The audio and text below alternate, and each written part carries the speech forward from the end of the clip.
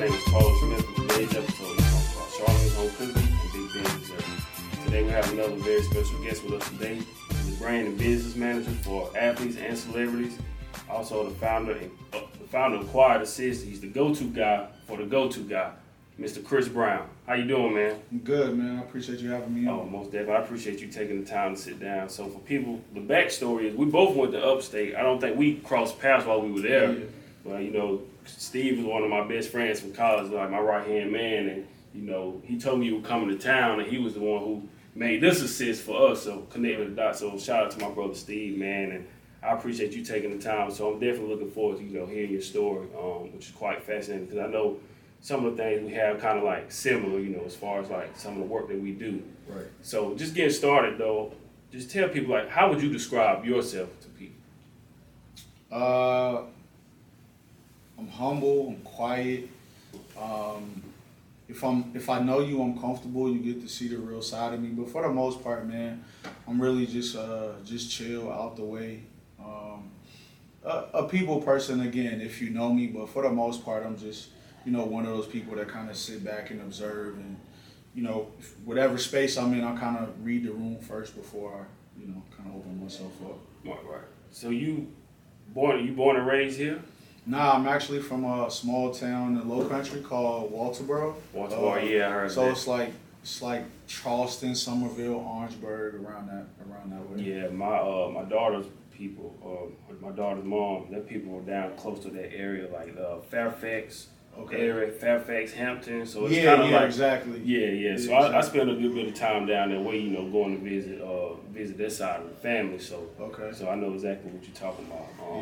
It's a good time for us right now. We the spotlight is on us. We got the Alex Murdaugh trial. Yeah, that's actually in Walterboro. Yeah, man. It's crazy. So it's a lot going on there. Yeah, because when I was seeing that, man, it was like I was at a barbershop the other day and I was just seeing it on there. So I was asking them like. My daughter's side family, like, y'all good? Because that's down in that area, that's what's going on. She said, yeah, we all right. It's just, there's stuff going on. It's like national attention. Yes, national news, yeah. Making the spot hot right now. Yeah, we known for that now and radio. So the movie Radio with Cuba Gooding Jr., that was actually shot like down the street from our house, like where I used to run, like literally run up and down the street. That movie was shot. Something similar to that, talking about national attention, my area down in Jonesville, like right there in Union, this was back in the early 90s. So like when we out traveling, I tell people like, they ask where we from. I'm like, man, I'm from Jonesville, South Carolina. They said, where is that at? I said, you ever heard of Union? So if I tell people I say Union, they say, that's where Susan Smith happened at. So that was back in the early 90s where, she drove a car and driving the kids. Oh, I didn't know that. Yeah. This was like, I heard about it. I mean, I was a kid, but I think this might have been like 92, early 90s, 92, 93, somewhere around there. Yeah, so that's where that's from. So it brought a lot of national attention down our way. Yeah, so every time I go somewhere and we talking about where we from, the first thing, when I say Union, they say that's Susan Smith. I'm like, that's, it's kind of where that happened at.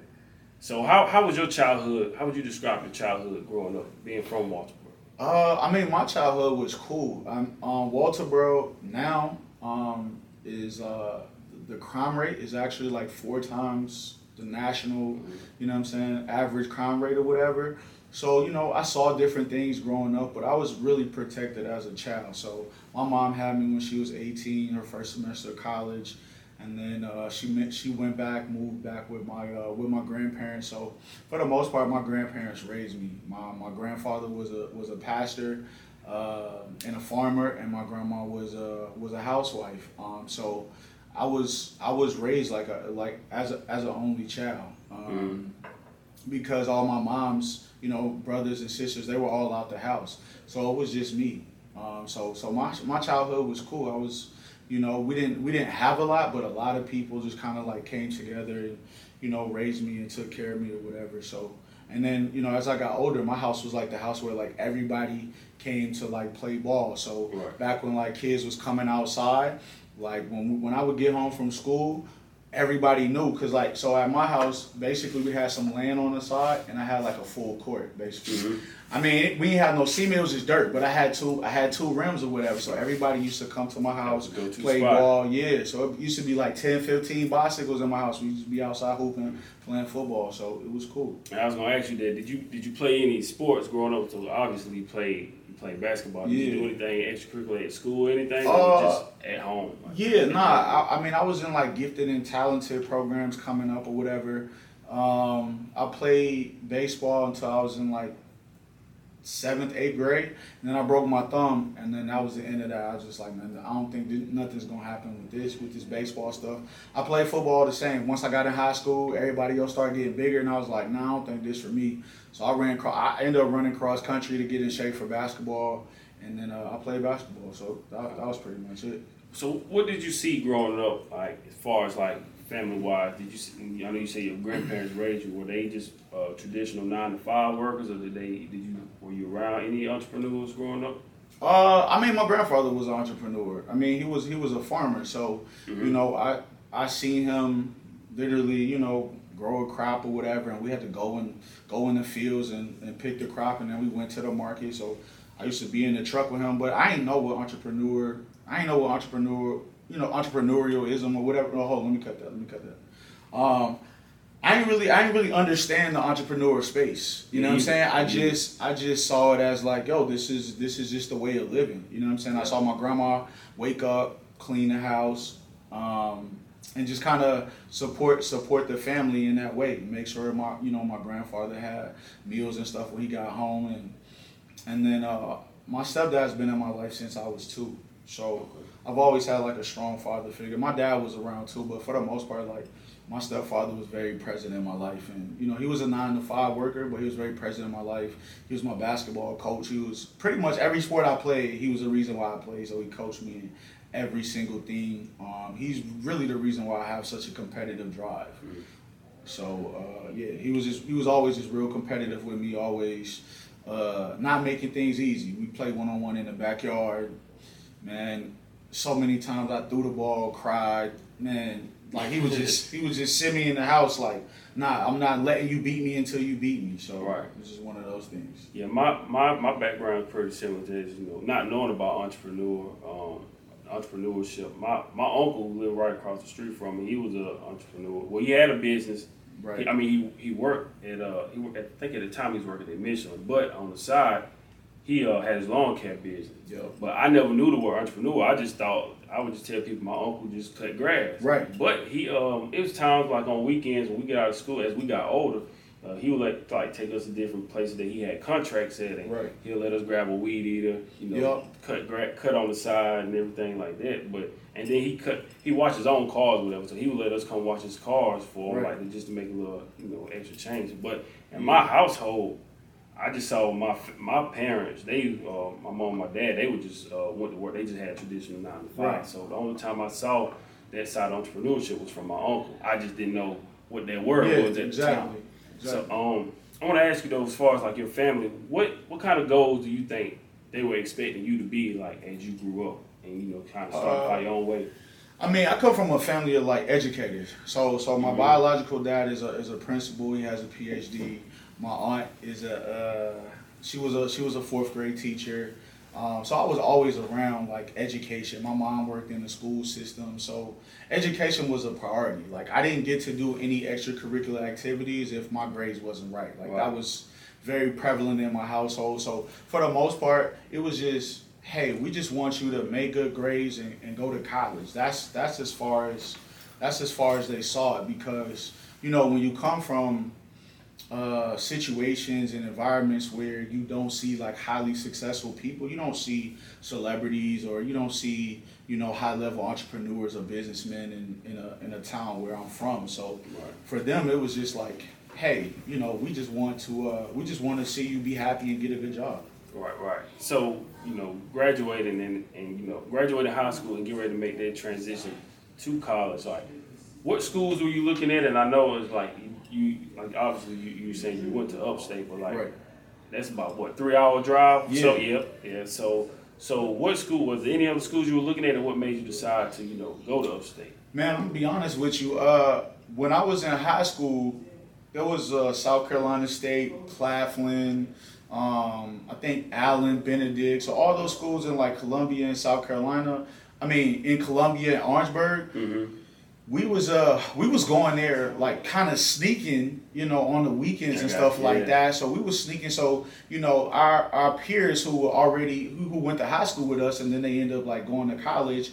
When they went to those schools, we would just go and see them on the weekends. And so me and my friends, we was already on campus at 16, 17 at South Carolina State or Benedict, getting the experience or whatever. So, but for me, they were like, yeah, this is where I want to go. This is what I wanted to do. But for me, I knew that I wanted to be in business at some point. So I knew I needed diversity, and I knew that I needed to get away from home. I didn't need to be close enough to where I could go home whenever I felt like it. Mm-hmm. So honestly, we was having a career. I had no idea. We were having a career there at a high school. There was a lady, Miss Starr. I never forget her, Miss Starr. I can't remember her last name, but she came and I saw the brochure, and the brochure just had people of like all different races and cultures, and I was like, man, this looks like somewhere I want to be. And that was the only school I applied for. Yeah, I think I applied. Looking back on it, I applied for Winthrop. I got into Winthrop, USC Columbia. I didn't get in there. Yeah. And Coastal. Yeah. I got in there, but mainly, I played high school basketball. I was like, if I wasn't playing, sports in college, then I didn't want to just travel too far away. Right. I still wanted to get away from home. Right. So with Jonesville, it's about 30 minutes. It's like a 30-minute drive. But so I ended up choosing upstate. Plus, I got to be, still close to my boys and everything. So they would come up and visit us on weekends, and that was primarily like one of the key reasons that I did it, choosing upstate. But I made sure that I stayed on campus, right, which ran my student loan bill up. Right. But I just wanted to have that experience as far as like living on my own and right, being my own person. And then it was different because my people. They didn't watch me when I got to college. It was pretty much I'm on my own, Yeah, no, that's how it was for me. And but I knew I wanted to get away from my friends because I kind of saw early like the kind of things that my friends were getting into or whatever. Mm-hmm. And like I didn't smoke, I didn't drink, I still don't do that to this day or whatever. So I kind of saw the direction of the people around me, and I was like, yeah, I need to kind of get away. I need to get out of my comfort zone, and I need to like become a man or whatever. So I knew early on like, I just got to figure this out by myself. So when you finally got up here, did you really go back home quite often, or is it pretty much like now? I know you don't live here now. It's like, did you just pretty much stay away from home, or? Yeah. So my parents, my first semester, they didn't even let me bring my car, so that I could again figure it out. But also, it's crazy because I almost wasn't able to start school the first semester because Upstate took too many people the year I was coming in. So in I want to say July, I get a letter like, hey, you accepted and we got everything together for you, but like we don't have nowhere for you to stay. So that's crazy. So in the middle of July, where all my friends like, yeah, we about to go to school, we about to whatever, I'm still in limbo like, Mom, I don't even know, like they don't got nowhere for me to stay. So they sent a letter and it was like, well, they're gonna put us in a hotel. I'm like, a hotel? Like, this ain't what college is supposed to be. This ain't what it looked like on the brochure, right. And then maybe like the last week of July, like literally a couple weeks before I'm about to go to school, they told us like, oh, we found somewhere for you to stay. So I didn't stay in the freshman dorm my first semester. I stayed in the commons, which were like for the upperclassmen or whatever. Mm. So that was kind of my introduction where like everybody, all the freshmen were kind of together, and I was just kind of like doing my thing, it's not off campus, but it's not, you're not in a dorm like situation. Mm-hmm. So overall, like, how would you say like was your college experience overall? Did you get the tools that you felt like was necessary for you in life, or like how would you look at that? I mean, for me, again, I can only speak for me and what I went to school for and what I seen. You gotta it's up to you to make college whatever that experience is for you. It's really up to you. Right. For me, I mean, I was smart, but I also realized after my first year, because when I got to college, like the older dudes kind of took a liking to me. So I was hanging with juniors and seniors my freshman year or whatever. So that was really my experience. But I saw when they graduated, they were taking jobs that didn't require like degrees. So I'm like, well, what am I going to school for, making good grades, if my peers who are doing really well academically, they're taking jobs that don't require a degree?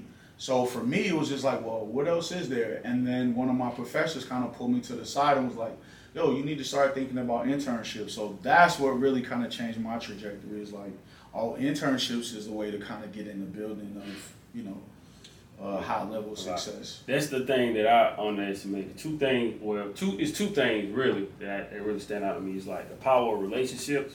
You know, I was pretty much close knit to my circle of friends, but you know, building those relationships in college will greatly benefit you long term. And then the power of an internship. Like I didn't get an internship until my senior year at Upstate. That was when I finally started, you know, doing the broadcasting, and, you know, traveling, covering high school, the sports, Hornets, and everything that I did. I didn't get that internship until my senior year, and I'm like, dang, man, I wish, because my mindset really wasn't there at the time. Right. Like, I really was just, you know, trying to get out the house and, you know, have a good time in college. Right. And then as those years passed by, it's like, all right, now I'm in my last year, like, now it's about to get real, so what am I going to do next? Right. So I didn't really get my internship until December 2014. It was, because I was, August of 2014, but I graduated December 2014. Okay. But that was when I finally got my internship, and then after that, it was like, dang, man, I wish I would have did this early on so I could really build even more experience and continue to build those relationships. Yeah. See, I had my first internship when I was 19, like my sophomore year. Because again, because I hung around older dudes, and I always hung around older people in general, it was like, I kind of just saw, like, this ain't what I want to do. Like, and I saw people like, oh, I'm going to school, try to get a business degree, but then I seen people with business degrees, like, not doing what I wanted to do. So I'm like, well, I got to go a different direction, because what I'm seeing, that ain't for me. And I know I can't do a 9 to 5, you know what I'm saying, for 40 years. Like, I knew that early on. So you knew that early on? Yeah. Okay. My mama used to tell me, like, Chris, make sure you stay on top of your books and make sure you stay on top of your academics, because if you got to do anything with your hands or it requires hard work, like, you're not going to be good at it. So I knew that early. And I knew, like, I ain't like to get dirty. I don't like to get my hands dirty. I don't like to fix cars. If it requires hard labor work, I don't want to do it. So I knew that early on. Yeah, see, my people told me, they were just like, you know, make sure y'all go to school and get a good education so you don't have to work like us. They didn't necessarily say don't go get a job. They were just saying, you know, get that degree so maybe you don't have to work on the floor. Maybe get like an office job or human resources, something like that. But then as I, you know, got into the field, I just knew then, I was like, man, I don't really want to live like this anyway. Right. Like, not like the rest of my life, you know, like you're saying, giving a job 30, 40 plus years of your life, and then you finally hang it up and they just tell you thank you. Yeah. And then you looking back like, what is it? What did I do with my life? Exactly. What was the impact that I had? The crazy thing is, man, I saw this story when I was, I remember I was just in college. I was in my dorm room. I was in my apartment, whatever. And I seen this story, and it was like, man works 45 years, he retires, and he died the day after he retired. And when I seen that story, I was like, yo, it just like slapped me in the face, like, this is what my life could be if I keep going this way. So when I saw that, like, I might not even, what if I don't make it to retirement? It was like 65, 67.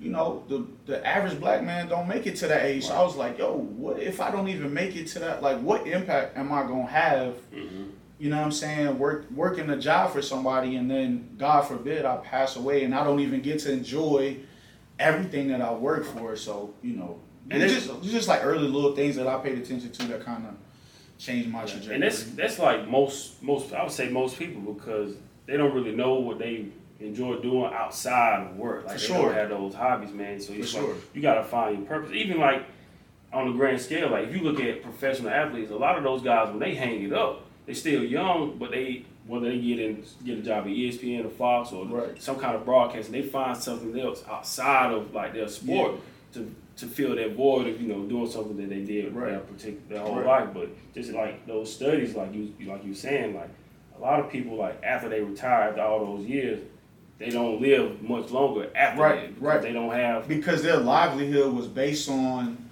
me getting up every day, going to work, interacting with certain people. Like, you actually have something to look, you actually have something to look forward to. But then when you wake up and you don't have nothing to look forward to, it's like, well, where do I serve my purpose? Because I haven't figured out nothing else but serving whatever company I'm working for. Right. So for you with your internships, what kind of internships did you do? And at that time, did you know like exactly what you wanted to do when you were doing your internship? Nah. So when I was coming up, like, I mean, I guess I'm aging myself, but I grew up in like the Rap City, the Basement, 106 and part time. So I wanted to do broadcasting, or this was when like Stephen A. Smith was like just ascending. So I seen the Stephen A. Smith like Allen Iverson interview, and I was like, yo, that's what I want to do. So it was between like broadcasting and being Stephen A. Smith, or Stuart Scott. Like Stuart Scott was my guy. Yeah. Like I love Stuart Scott. Mm-hmm. Like he was like the cool journalist. Like every morning before school, like that's the voice that I heard before I went to school. You know what I'm saying? So like he really like shaped my childhood. But yeah, I wanted to do that, or I wanted to be like the host of 106 in Park. So that kind of like led me to my internship at BET. Oh, word. How long did you? Is this something you did your entire college? Like working with BET, or was it different internships? Nah, so my first internship was with the Charlotte Hornets or whatever. So I interned with the Charlotte Hornets in the media department, and when I got the internship, I was kind of like, dang man, I can't even believe that I got this. So what happened was, it was one day they was doing like pre-drafts. They was doing pre-draft. My guy at the Hornets, he called me. He was like, hey Chris, can you come off a pre-draft? At this time, DJ Augustine was coming out. I think he was at Texas. I think he played with like KD and all them or whatever. So he was coming out. So he was a top guard coming out. So he was supposed to work out. So MJ was there because he wanted to see him work out. So I get there. My guy's like, hey, I think MJ's going to be in the gym. Pull me to the side like, hey, don't do nothing crazy. Don't embarrass me type thing or whatever. So I was like, no, I'm cool. I'm chill, Now, mind you, in my head, I'm like, bro, this is the reason why I picked up a basketball. This is the reason why I wear Jordans. Like, this is my guy. So so DJ Augustine ended up he didn't want to go to Charlotte, so he didn't go and work out. But when we got in the gym, Larry Brown was the coach at the time, and Michael Jordan was on the other end of the gym. And when I got in the gym and I seen Mike, I was like, yo, this is what I want to do for the rest of my life. I got out of there. I called my roommate at the time. I'm like, bro, you won't believe I just was in the gym with Mike. He was like, Mike who? I'm like, bro, Michael Jordan. He was like, did you talk to him? I'm like, no, I didn't talk to him because he wasn't talking to the media. But I was like, I'm literally on the other side of half court and I see Mike like working out. And I was like, yeah, this is what I got to do. But that didn't really last long because I didn't realize that journalism was so much writing and I hated writing. So I was like, I don't know if I'm going to be able to do this because I don't like all this writing. So right. Yeah, my story is kind of like that too. It's like when I told you about my internship, I was just doing we was doing Broome High School football, and then I remember one day we were headed to cover the Broome and Newberry game down in Newberry, and Coach Cox was like, he said, I'm going to ACC Media Day. And then after that, I'm covering the Charlotte Hornets season opener. This is when the first year they went back from being the Bobcats to the Hornets. Okay. So, and they played Milwaukee the same night, the first night. I didn't even know who Giannis was. I think Giannis might have been in his second or third year at the time.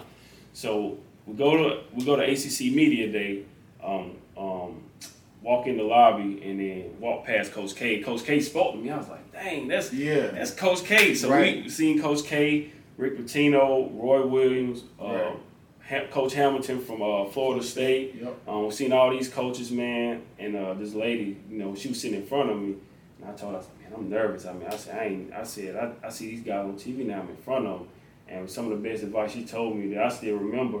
She was like, she said, I felt the same way you did at the beginning, but she said, these are your peers now.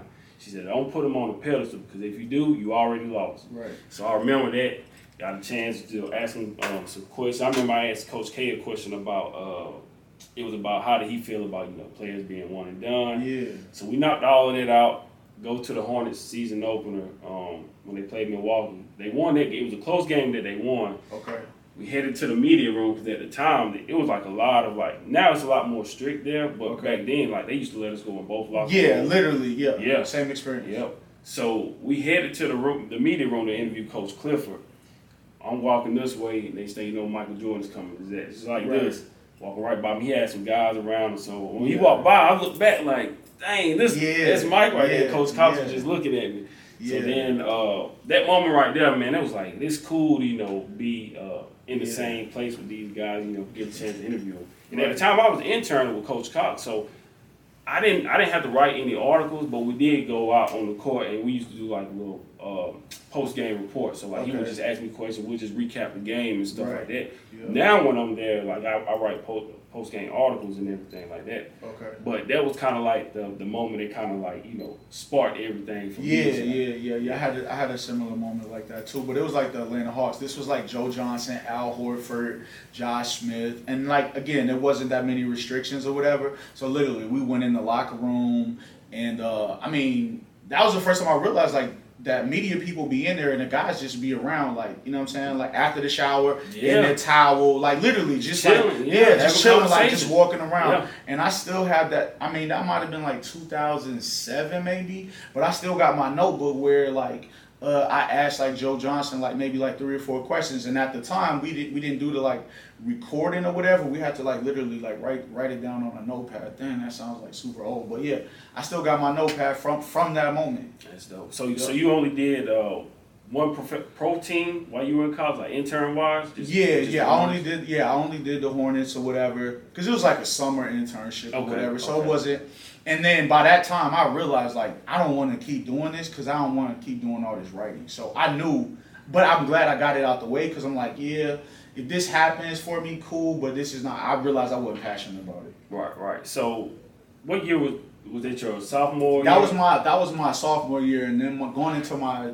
That was the summer of my freshman year, going into my sophomore year, and then the year after that, I did the internship with BET, and I interned at BET for a whole summer, and then they let me stay on and work the award shows, like even when I was in college. So when I was in school, like I was going to class and stuff, but like when they was doing like Spring Bling, the Hip Hop Awards, the BET Awards, like they would fly me out and do like production and stuff. So I was in college like working for BET. So my friends thought like bro, you made it already. You know what I'm saying? So I was doing that like my junior year, senior year, or whatever. I was gonna ask you like, what was the perception around you, you know, working with the Hornets, working with BET, like on campus, you know, because not too many college kids get to have that opportunity. So what was the perception around you? Did people really know it, or did you try to like keep it, you know, concealed because you didn't want everybody knowing what you were doing? I mean, we don't have like the same social media now, so we didn't have like an Instagram where you can post like different things. I think like that was around the time like Facebook was just kind of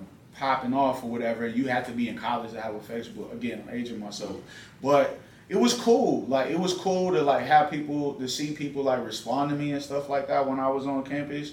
I mean, I wouldn't say like I can't really see myself outside of myself, but it was cool. Like my homies was like definitely like proud. Like you know, he doing this, he doing that. So like one time like. We went to the BET Hip Hop Awards in Atlanta. I just took one of my homies, and we ended up meeting like Jermaine Dupri, Diddy. He was like, "Bro, I cannot believe you do this." So he was like super hyped about it. But I really had just need somebody to help me drive. But, you know what I'm saying? But yeah, it was cool. So get ready to graduate. Like, what was like your opportunities looking like as far as like getting ready to leave college? Like, did you have anything lined up, or were you still, you know? Man, I was still figuring it out. Even after the BET thing, I had an opportunity to go work in New York, but an entry level job at BET is like $35,000-$40,000. It might be different now. So I ain't come from a family of resources, right? Mm-hmm. So if I had took the job in New York, I probably would have been homeless for real. You know what I'm saying? Because you're making $40,000 in New York. It just wasn't even a feasible thing. And then the other opportunity was in LA. In LA, the cost of living is crazy. So even when I was in LA, I just happened to meet somebody at BET that had a house and he had an extra room. And he basically was like, yo, I got an extra room for you. You can just kind of schedule your schedule on my schedule, and I'll take you to work. So I basically lived with him, and we had like 2 other roommates in the house. LA was just a wild place. And we had 2 other roommates in the house, and I literally had a dresser, a closet, and a mattress. So that whole summer in LA, I was sleeping on a mattress. I roll off the mattress and I'm in the closet. You know what I'm saying? So that was my sacrifice. Like, I was literally sleeping on a mattress and I had a sheet on it and I had like a little throw cover. Talk about the importance of, taking advantage of those opportunities. Because I said it before, like a lot of times, like you said, in certain circumstances, you might not make the type of money that you want, but it's just, taking advantage of that opportunity when it's present, because you need it for that experience and that learning opportunity and for that relationship. Talk a little bit about, for people watching, and it may be college kids watching us, about, the value of, building relationships and taking advantage of certain opportunities when they become present for you. Yeah. I mean, even with the BET thing, there's part of your journey, right? There's people that you will meet in the days that you're like struggling and you're kind of like second guessing yourself and you questioning yourself, like, is this really for me? So when I was at BET, again, I'm 3,000 miles away from home. I'm 21 years old. My first day at BET was my 21st birthday, right? That's how I spent my 21st birthday. I was going through the office and I was just introducing myself to people, and I met this lady. This lady was like, hey, I heard you was going to be intern. I heard you from South Carolina. She's like, yo, what part of South Carolina you from? So I told her what part. And I said, well, my dad's from this small town called Barnwell. Barnwell is in the middle of nowhere. It's literally in the middle of nowhere. Mm-hmm. And she was like, really? She was like, yeah, I'm from Barnwell too. I'm like, really? She was like, who are some of your people? So I was telling her some of my people, and she said, how your uncle look? So I described my uncle. She said, your uncle was my high school sweetheart. I was like, what? So I'm 3,000 miles away, right? And I'm like, man, I don't know how I'm gonna figure this out. I don't even know why I'm here right now. You know what I'm saying? Because at the time, I wanted to do like on-camera broadcasting. When I get out there, they said, where's your demo? I'm like, demo? I don't even have no demo, right? So they throw me in corporate communications. I meet this lady. She dated my uncle. She tells me, she's like the head of production. So she's like an executive. She said, listen, whatever you need, I'm gonna make sure you have it. When I cook, I'm gonna bring you food.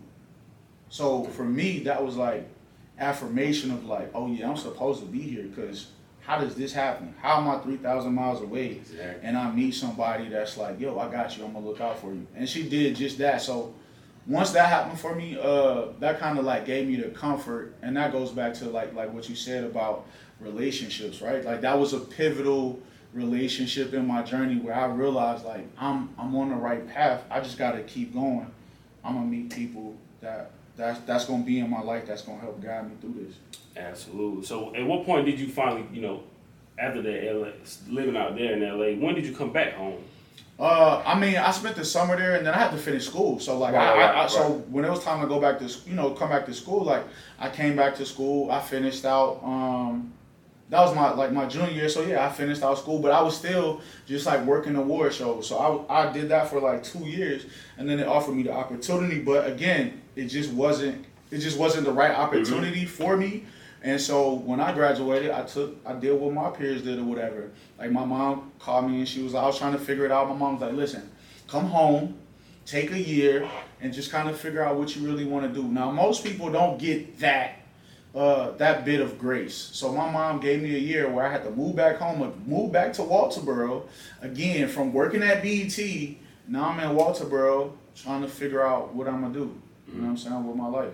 Well, talk a little bit about that moment right there, because I had something just like that for me, like a moment where I was after graduating, covering professional sports, and then I come back. Well, I'm still here, but working a job. I remember working, and I spoke about it in a previous interview, is where, covering professional sports, and then I get a part-time job on third shift at FedEx, and it hit me. I was like, man, I went from, sitting in front of the greatest athletes in the world to now I'm on with a college degree. Now I'm on the back of a truck loading boxes at FedEx. Right. Not anything wrong with it. Not knocking anybody that does that, but it's like, man, like to me, I was like at a moment where it's like, how did I get here? Yeah. Like, I'm trying to figure out, like, I was like, I know this is not it. Right. So, like, what was that for you, like, going back home, you know, working at BT and traveling across the country to going back home to try to figure things out? I mean, it was tough. I'm not gonna lie. If it wasn't for my mom, like, that's why my mom is my dog. Like, that's my best friend, because there were days where I just wouldn't even get out the bed. Like, I'd just be in the bed till like 3 o'clock, 4 o'clock. And she would come home from work and she'd be like, what you do today?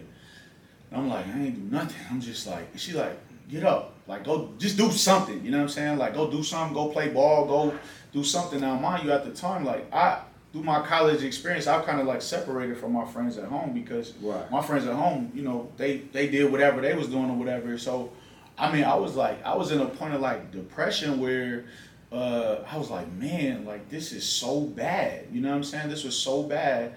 And then I also did something crazy. Was when I graduated, I bought a brand new car. You know what I'm saying? I bought a 2010 Charger. I still have it to this day, but I bought a Charger because I'm like, man, I'm about to blow up. Like, I'm working at BT. I'm about to do my thing. You know what I'm saying? So, mind you, I'm like, I got like a real bill. I got real car insurance that I cannot afford to pay. And so it's just like waking up and like knowing like, man, I got responsibilities and I'm not doing what I thought I was going to be doing. So yeah, it was a tough time, but my mom just kind of taught me through it. And then, you know, then I started doing like little different gigs, and then I started working for like the local newspaper, doing some sports stuff, just to kind of, again, just keep my mind active and stay in tune. And then, you know, it just got to a point where I moved back to upstate, and I just got a job. I was working at Wells Fargo. Okay. And then, correct me if I'm wrong, you actually did some work with Trevor too, right? Trevor Booker? Yeah, but that wasn't until later on. Oh, okay. Yeah. So when did things, you know, after the bank, working at the bank, when did you start get back into like in your actual field? So it was actually at the bank where I realized that the place that I was in, a lot of kids don't know what to do, and they're not prepared for like this, right? Like when things don't work out the way you think it's going to work out. So when I was at the bank, I was telling Steve this. I seen Steve like just sketching and doing some stuff while he was working or whatever. But that's what I used to do. So I met this dude at the time through my cousin. His name is Tony Gaskins Jr. He's like a well-known relationship coach now. But I met him really early on. And I was at the bank, and I was like, man, I want to write a self-help book, but to help college students and high school students kind of avoid the things that I'm going through that I didn't know, like the importance of networking, the importance of branding, the importance of building relationships and sustaining relationships. So he basically just gave me like a blueprint, and he gave me like, I want to say he gave me like $2,000 for real. And he was like, look, take this $2,000, like build something for yourself. He never asked me for the money back or whatever.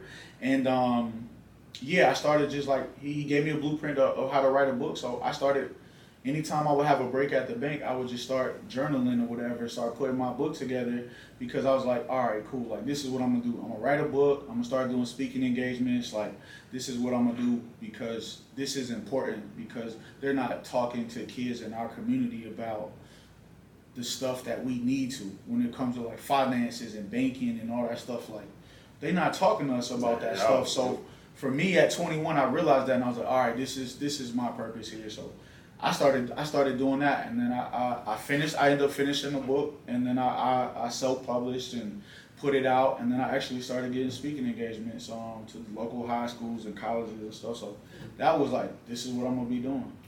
I remember I wrote my first book. It came out a couple years ago. Right, I was pretty much in that same space. I'm like, man, like I said, you know, you get your degree, for a moment you feel like you made it. Right.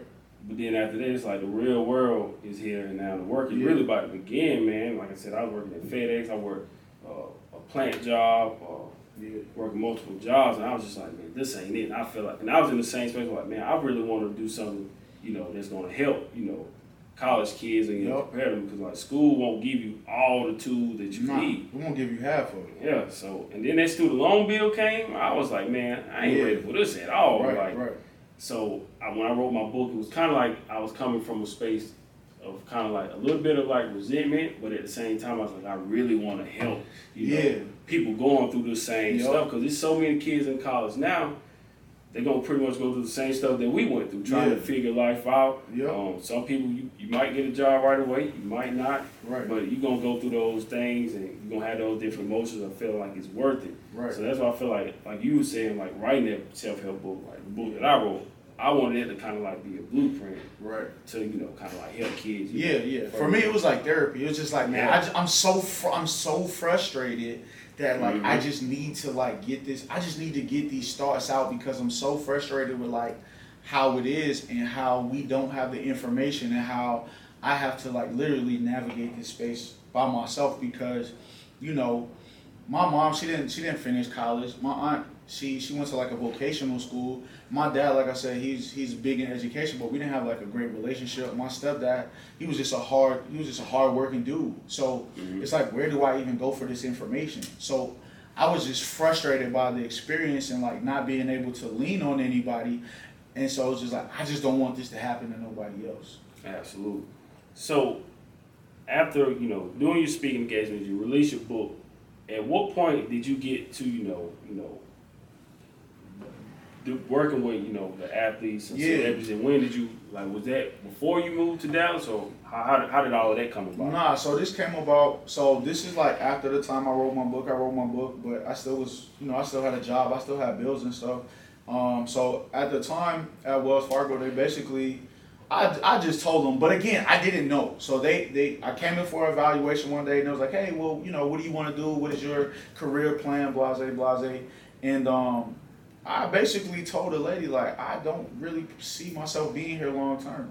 Which I shouldn't have done that. But I did, and I ended up getting fired like maybe like a month later. You spoke the truth though. But I spoke my truth because it was just like, I'm just not passionate about it. And so that basically happened. And then I ended up working at Enterprise at the airport. And one day this dude came in and he was like, hey man, he would always come in and he would rent cars from me or whatever, and we just got to talking one day, and he was like, "Hey man, you seem like a smart dude. Like, what do you want to do?" And so I basically told him like, "Man, I would love to get into sports. I don't know how to get into sports, but I would love to." And he was like, "Man," my neighbor's son, I think he works with like NBA players. I don't know what he does, but there's always like nice cars at his dad's house." So I'm like, "In Greenville?" Like, all right, well, whatever. He was like, "But I'm gonna leave here. I'm gonna stop by the house and I'm gonna give him your number." And so I get a call the very next day, like, "Hey man, he told me who he was, and he was like, man, I heard good things about you or whatever. I got a basketball camp coming. I'm gonna give you a shot." He was like, it's for my guy Trevor Booker. He in South Carolina. I'm in Dallas. He was like, "Man, I need you to put the camp together. If you can put the camp together, then we can build a relationship or whatever." So I was like, "You serious?" And he was like, yeah. Like you got like 2 months to put it together. So basically, that basically was a moment that kind of like changed my life. Like I ended up putting the camp together. I ended up getting about 100 kids, maybe like 120 kids to the camp. And at the time, me and Trevor, we like the same age, so we kind of like built a rapport.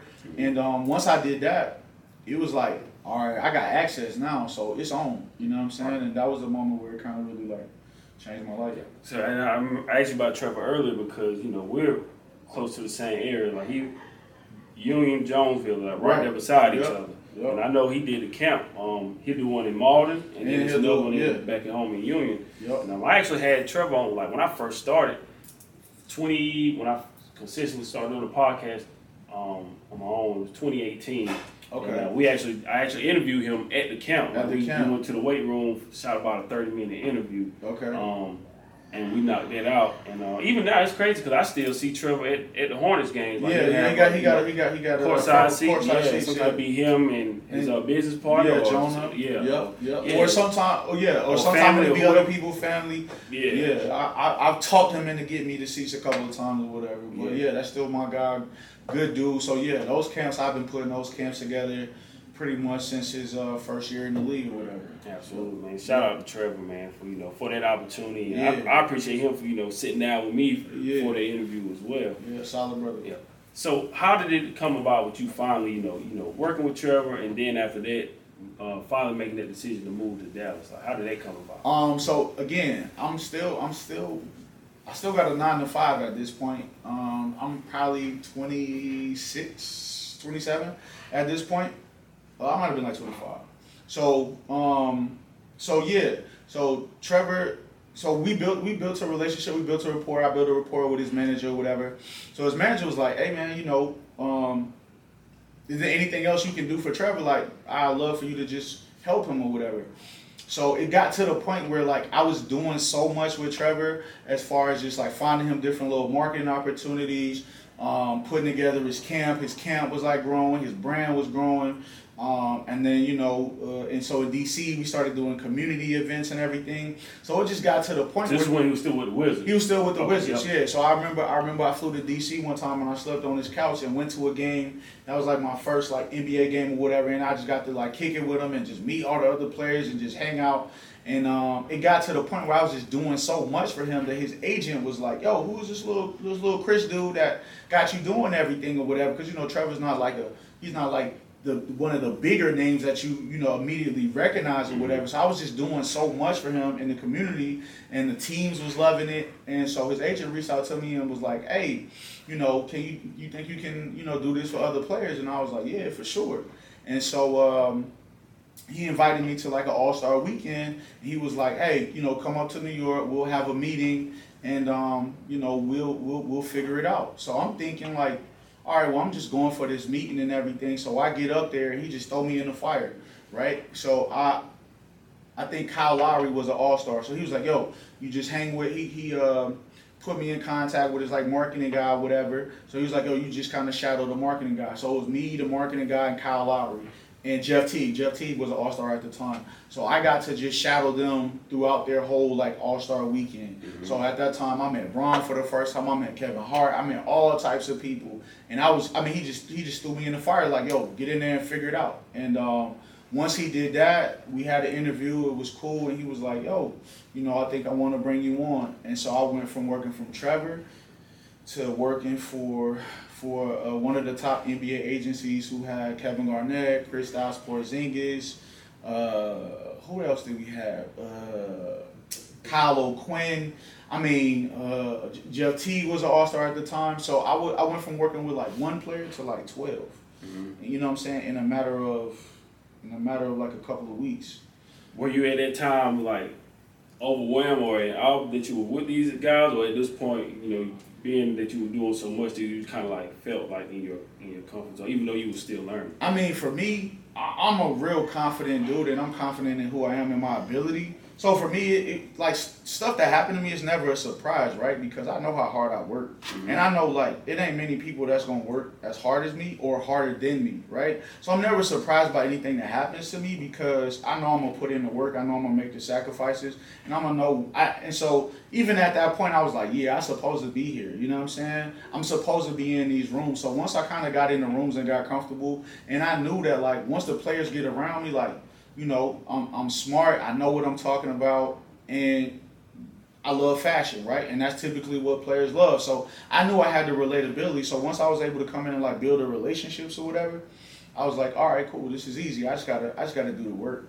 Is it easier now to, help get these guys out there? Because back then, social media wasn't what it is now. So was it a lot harder back then, or like how do you? This is like Twitter, Instagram, kind of like coming into play or whatever, okay. And kind of us figuring out like exactly what it is. Mm-hmm. So obviously I'm shadowing somebody, so I'm working at an agency, so there's structure, there's power.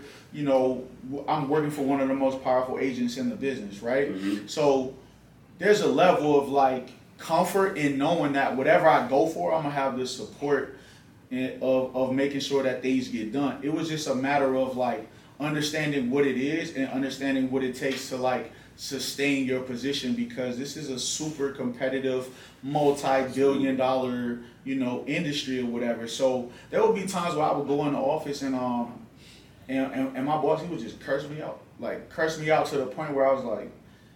And I would call my boy, because my boy, he put me in a position, I would call him and be like, "Bro, I don't think I'm built for this." Like, he talking to me crazy. You know what I'm saying?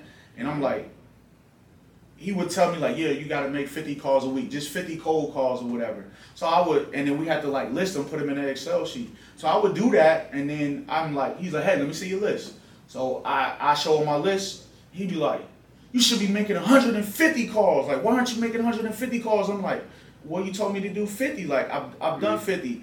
But that really, like, shaped me because in the grand scheme, he was really trying to break me. And he was really trying to see what I was made of if I was going to quit. And so I took that as a challenge of like, bro, I know what you're doing. And even though I'm really frustrated with you, like, I know where I'm trying to get. So, like, you're not going to stop me. You know what I'm saying? So, what would you say were like those skills that you learned from that agency to, before you start, doing your own thing? Competitive. You just gotta be competitive. You just gotta want it, and you can't take no for an answer. So that was one of the things too that he used to get on me about. He would be like, we would be putting an event together, and I'd be like, well, I called so and so, and they told me they couldn't do it. He was like, so you expect me to go back to this player and tell him no, he can't get what he asked for? No, it don't work like that. You figure it out.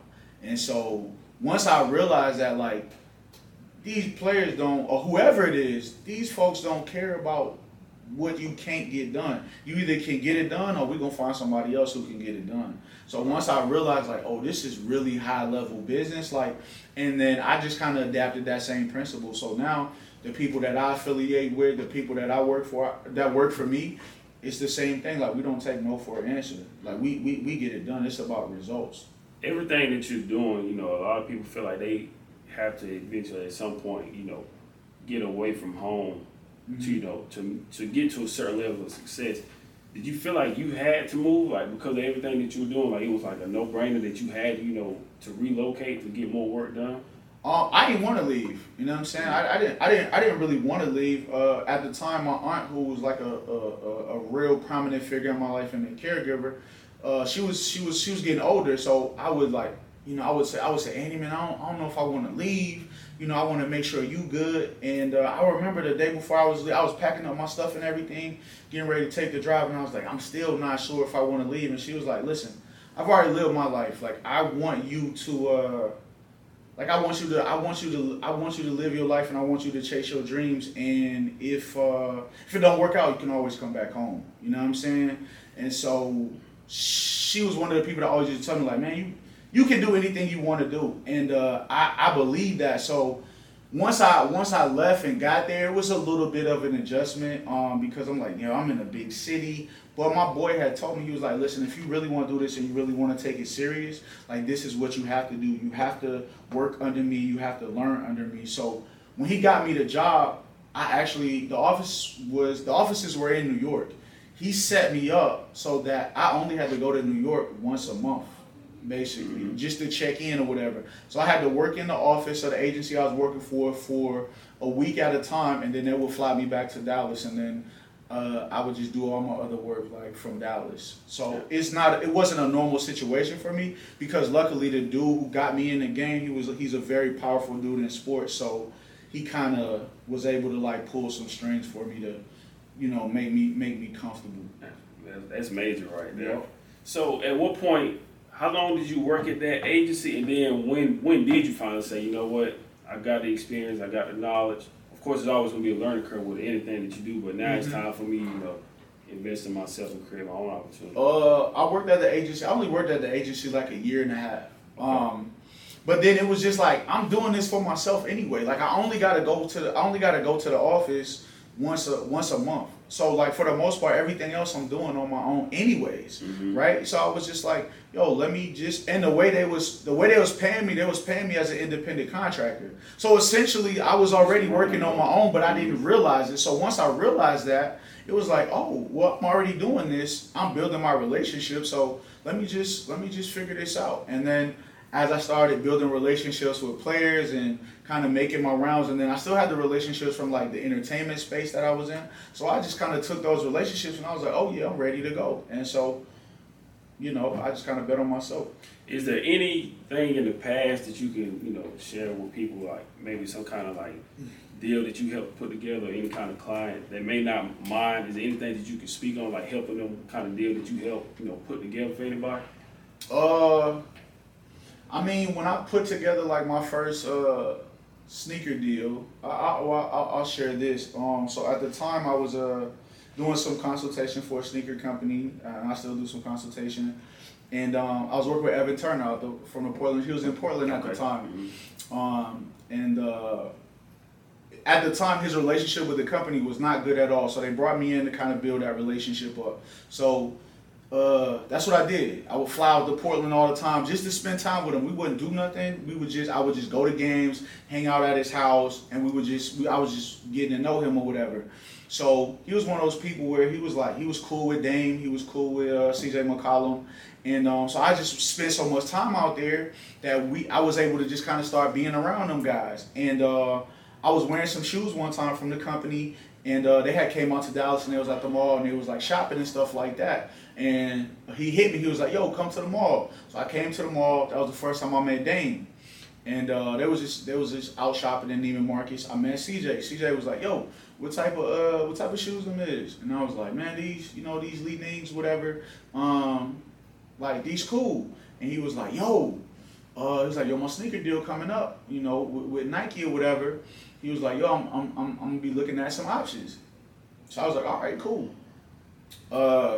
So I went back, told my people in China, whatever, and they were like, "Oh, okay, cool. He's somebody we interested in." So he gave me his number. So I'm like, "Dang, man, I got CJ McCollum number. Like, this crazy." You know what I'm saying? And when I would text him, he would text me right back. So I'm like, "Okay, this is cool." And we was able to just build a relationship because we both like communication majors. We in journalism, so we were just able to build a rapport. So it got to the point where he was like, I told him, I said, "Hey, listen, man, if I could get you this number, would you leave Nike?" And he was like, "Yo, you give me that number, I'm gonna leave Nike."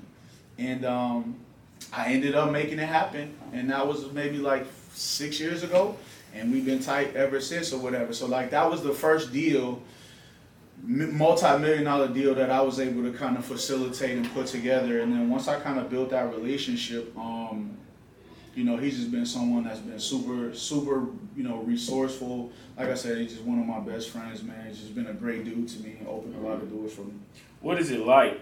Talk about that moment of actually putting together like your first deal. Like, what was the feelings and like how was it when it actually all came together? It's nerve-wracking because you don't know what's gonna happen, right? Like I don't know him at this point, so I don't know that he a man of his word. Like you people tell you stuff all the time, but they don't necessarily do it all the time. And obviously he was coming into his own and becoming a star player in his own right. So, he had a lot of opportunities, but one of the things that he showed me was that he was a man of his word. So when I did what I was supposed to do, he did what he was supposed to do, and then that was the start of a really great relationship. And then once I was able to kind of align myself with him, because of his character and because of his relationships, I was just able to just meet so many people. Also, he's gonna tell people as well. Yeah, about me, and because I just spent so much time. Like that was my thing. Is like I'm gonna just spend time. Like we don't even have to do nothing. Where you at? Oh, you in Houston? All right, bet. I'm gonna fly to Houston and we just gonna kick it. We gonna go get some food. I'm gonna just be around. So the more that you be around those guys, build a relationship. They around their teammates, so they like, "Yo, what you do?" "Oh yeah, I do so and so." "Oh, okay, cool. I might need that." So if I do something for CJ and I get some extra product, or I get a deal for him or a deal for anybody I'm working with, yeah, bro, I send you some free stuff too. You know what I'm saying? And these athletes are super rich, right? But they still love free stuff just like we do. So I knew like, okay, cool. This is how I get in the door and build these relationships. I was gonna say is that. Probably one of the most important parts is spending time with these players, not even just discussing business, but just getting to know them, to kind of like figure out what they like and what they don't like, and then going from there to kind of putting together a deal for them. Yeah, for sure. People ask me all the time like, "Well, what is this person like?" or "What is this person like?" or whatever, and I'm very like private when it comes to just those conversations because these are my friends too. Right. So no.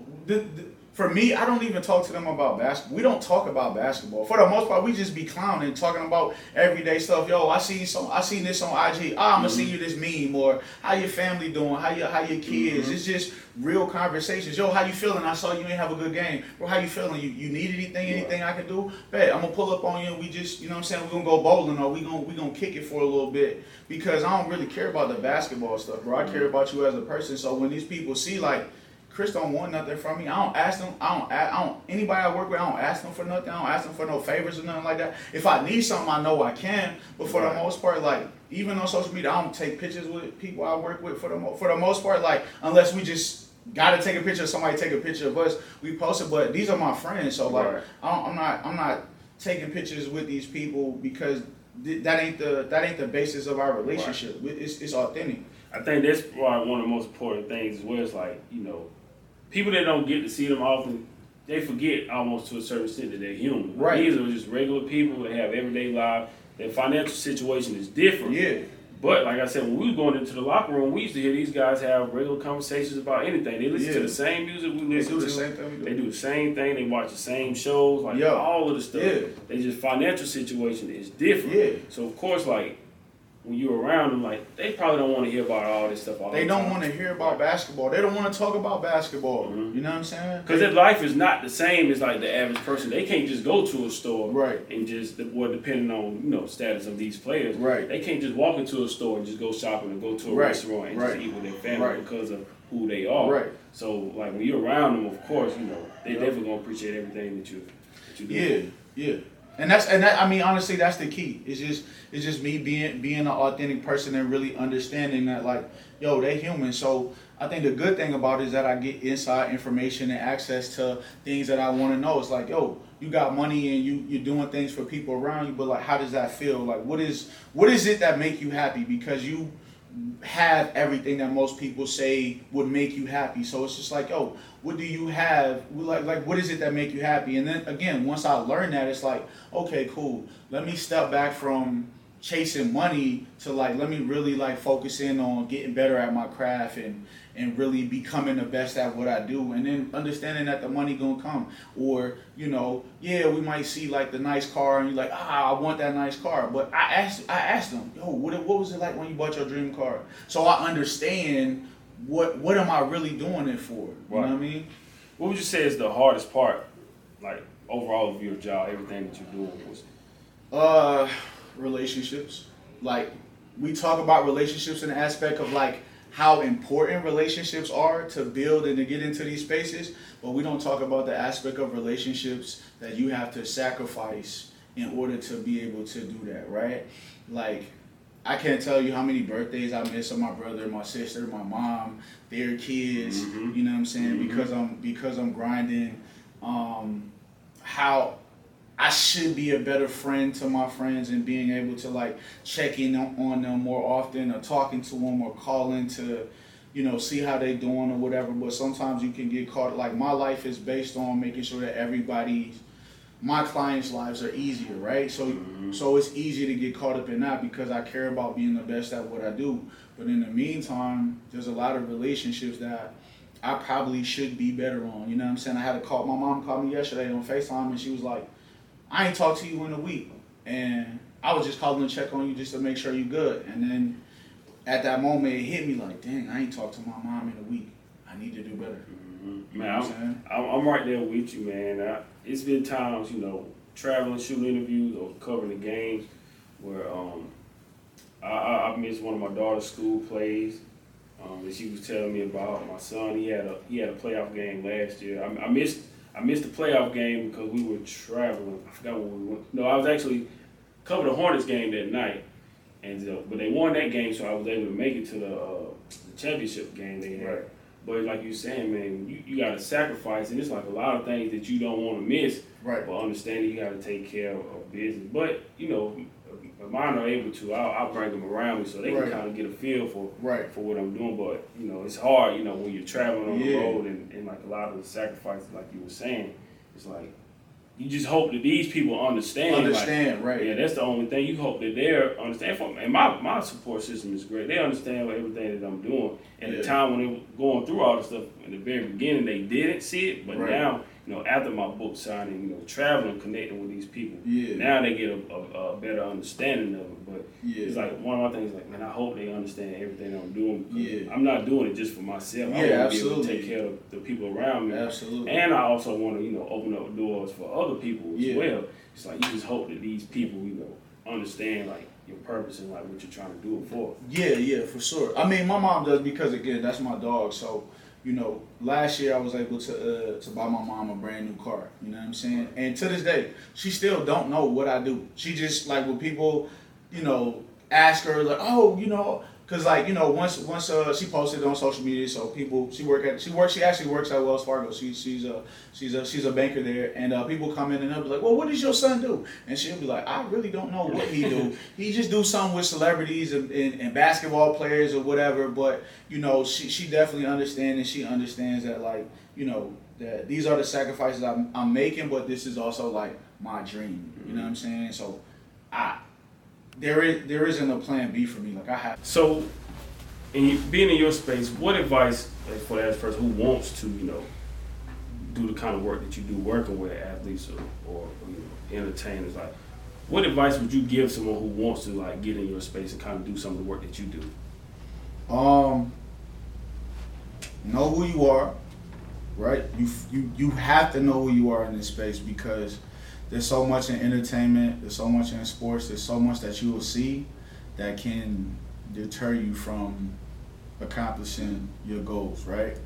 Because you're in a space where people have access to whatever it is they want. Nobody tells them no. So when you're in that space, you really have to be true to who you are because there's a lot of evils that you can get connected to, in that space. So that's the first part. The second thing I would tell people is like, don't take no for an answer. Like, don't take no's. Like, when I was going for certain opportunities and stuff like that, even I'll just go back to my BET experience. I saw the application process. The application process, I'll never forget, you had to have a 3.4 GPA to even send in your application to qualify. My GPA was like a 2 point something at the time. But I was like, I want this internship. And if I send in this application, they gonna throw my stuff in the trash, right? So I called BET and I talked my way into an interview. And so that's how I was able to get in the door. It ain't really no secret to success. It ain't no special sauce. It's just being who you are, staying consistent, and not taking no for an answer. And really believing in yourself. Like really believing that you're great and really believing that like whatever you want to accomplish is already within you. It's just a matter of like you tapping into it, you showing discipline, and you really like, all right, cool, like I'm gonna make this happen. That first part of what you were saying, maybe think of another question when you're saying, when you're around these people, they got access to whatever they want. Yep. Are you in a space where, or how do you manage it where you may at times have to tell these guys, no, this isn't the right deal for you, or is it just like they want it, so I have to figure a way to get it for them, even if it may not be the right thing for them? No, it's just having an honest conversation, right? And being able to have an honest conversation is understanding who they are, and that's where like the relationship part comes in. It's like this ain't just business. Like we friends, so I'm telling you as a friend, like yo, this might not be the right situation, and and them trusting you really because they got a million people coming at them telling them I could do this, I could do that, I could do that, right? But people around them that they can really trust that is willing to be like no, and then they respect it because there's some people who could tell me no or tell them no, and they'd be like, man, no, I'm not listening to you, right? But because I've earned that and I've established that level of trust, I can go to them and be like, nah, this ain't the best situation. But if that's something you're gonna do, you need to find an alternative, right? So if I tell you no, well, what else is there? You know what I'm saying? If I tell you we turning down a deal, okay, well, how we gonna make this up? So then it's up to me to figure out, all right, well, he trusts me, but I also got to make sure that we find an alternative for them or her. My final 3 questions, and we'll get ready to wrap it up. All right. Do you feel like it's an obligation for you, with the knowledge and experience that you have? Do you feel like it's to a certain degree an obligation to, give back? Like you say, you wrote your book. Do you feel an obligation, give back and educate? Yeah. I mean, that's the sole purpose we here anyways. It's to serve, it's to give back. The reason why I've been able to navigate this space and to succeed at a certain level is because I operate on a foundation of service. of giving, right? What can I provide? So there's times where I meet people and I still, just to build a relationship, I still do stuff for free. You know what I'm saying? Just to show you that, like, I'm capable, you know what I'm saying, of doing whatever it is you need me to do. Even though I know, like, yeah, I'm capable, but you don't know that I'm capable. So I'm willing to take the first step to show you, like, hey, yeah, I'm cool. I'm willing to take the first step in building this relationship because I know what doors can open for me. So it ain't about money in this situation.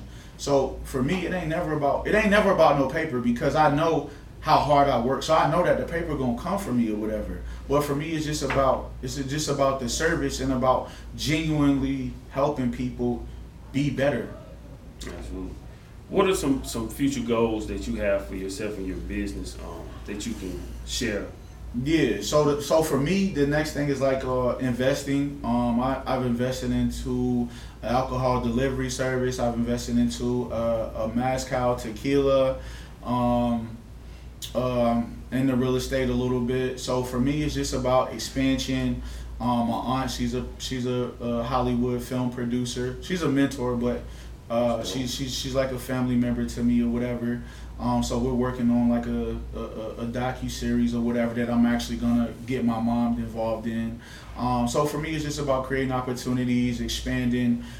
So yeah, production, sports, entertainment, lifestyle, concierge. That's the next thing. But it took me to this point to just build the relationships. I had a client because I was able to write a book at 25.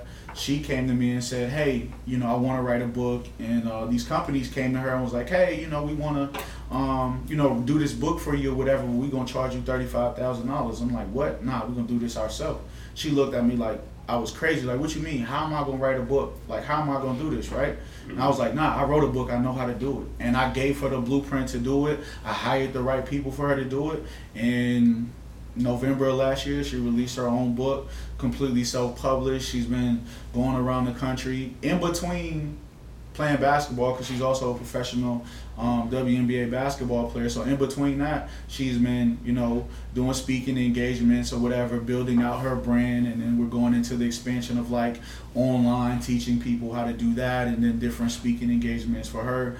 So I educated my client in a way that this is something that she's going to be able to make money off of the rest of her life. So, for me, it's just about being independent and, just doing it our way.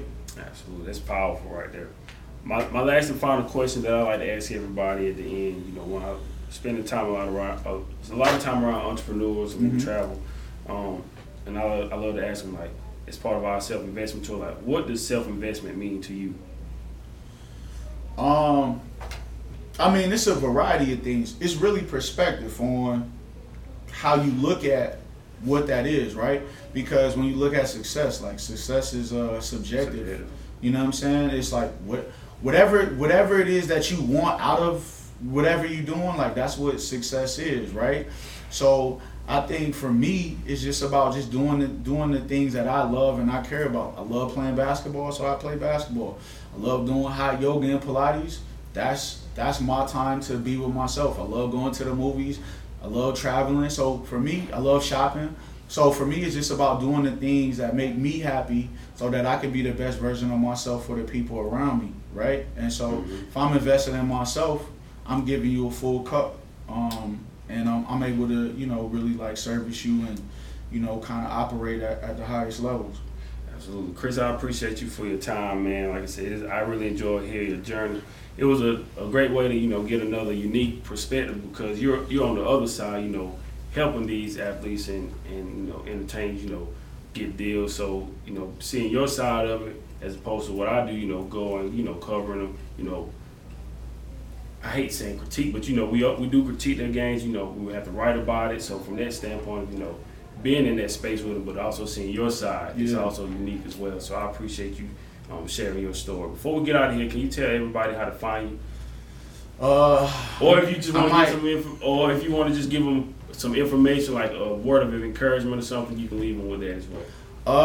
You can find me on my Instagram or whatever. I don't really post a lot, but it's CBMG LLC. That's pretty much where you can find me. Also, my website, The Quiet Assist. the Quiet Assist. That's basically my website of everything that I do, and that's another way of reaching out to me. But Instagram will probably be the easiest. I do check my DMs or whatever, so that'll probably be the easiest. Absolutely. Well, Chris, thank you again. Hopefully everybody enjoyed this episode of the Cross the Line Podcast. Until next time, keep chasing dreams. Thank you for listening. Speaking on the power of relationships, you actually built a relationship with J. Cole. Am I correct? I wouldn't say it's a relationship, but I can tell you how we connected through a relationship that I built with CJ. So at the time, J. Cole was at Puma, and he was trying to navigate his space of like what he's gonna do at Puma. Was he gonna leave? Was he gonna stay? So I'm on the treadmill one day. I'm just working out, doing my thing or whatever. So I'm on the treadmill. I'm listening to my music. My music, cut off, whatever. I get a text. I look at the text. I'm running on the treadmill. I'm like at like a 6 or a 7. I'm running on the treadmill. I'm jamming. I get the text. I look at the text. It's me, CJ, and I see the text, and it's like, he was like, hey Cole, this is my guy Chris Brown. He my shoe rep or whatever. Like, make sure you tap in and you connect or whatever. So I look at the text. I'm like, bro, what? I'm still running. I look at the text. So I jump off the treadmill. The treadmill's still going. So I text CJ on the side like, hey, is that Jermaine? Like, that's Jermaine Cole? And he was like, yeah, tell me thank you. And I'm like, bro, thank you. I really appreciate this or whatever. He was like, yeah, tap in with him and make sure, just check in with him and have a conversation. So I'm sitting on the side of the treadmill at this point trying to like process what's happening. This is like my favorite rapper. When I was working at Enterprise, I used to see him like going through the airport because it's people from like Greenville. I mean, not from Greenville, but somewhere in the upstate or whatever. His mom used to live there. So I used to see him, what I'm saying, when he had the low fade or whatever. And so I'm just sitting on the side like, yo, what? So I hit him right back and I'm like, yo, man, it's a pleasure to meet you. I'm a big fan. And then as soon as I sent the text, I see like the 3 bubbles. So I'm like, yo, he texting back. So he hit me back, and he was like, hit me on the side and give me a call. So we have a conversation. So we talk for like 15, 20 minutes just about, what he doing, what he looking for, just opportunities or whatever. And so that was the first call, and then we just build a rapport. So we, texting back and forth. Again, just building a relationship, me getting to know him and stuff. We had like a second call, and you hear about like his kids, and you hear about him being like a good father and all that. So we on the phone, and I'm hearing him like talking to his son and his daughter in the background, and it's just like crazy to me because I'm like, bro, Friday Night Lights like got me through like Classic. So much. Classic. You know what I'm saying? Like it got me through so much, and like now I'm like talking to him, hearing him like talking to his kids and stuff like that. And so yeah, we was just able to like build a rapport. Right now he's working on some stuff like doing his thing independent or whatever, but we still keep in touch. Every now and then I'll send him a text message. Every birthday I shoot him a message, and just let him know, and just offer my assistance if there's anything that he's working on. If he put out a body of work or whatever, I shoot him a message, he'll hit me right back. And I think like that part is the cool part, is because you get access to people that you never thought. So like I be seeing my friends how like they be like, yo, J. Cole is this is like, my friends love J. Cole. We from the Carolinas, but just also knowing like, bro, I really got a relationship where like if I shoot him a message, he'll hit me back. If I call him, he'll call me back. You know what I mean? But that's not a relationship I take for granted, and I don't abuse it. But it's just one of those cool things where you like, bro, I cannot believe I'm here. Right. So yeah, that's dope. Yeah, gotta tell that.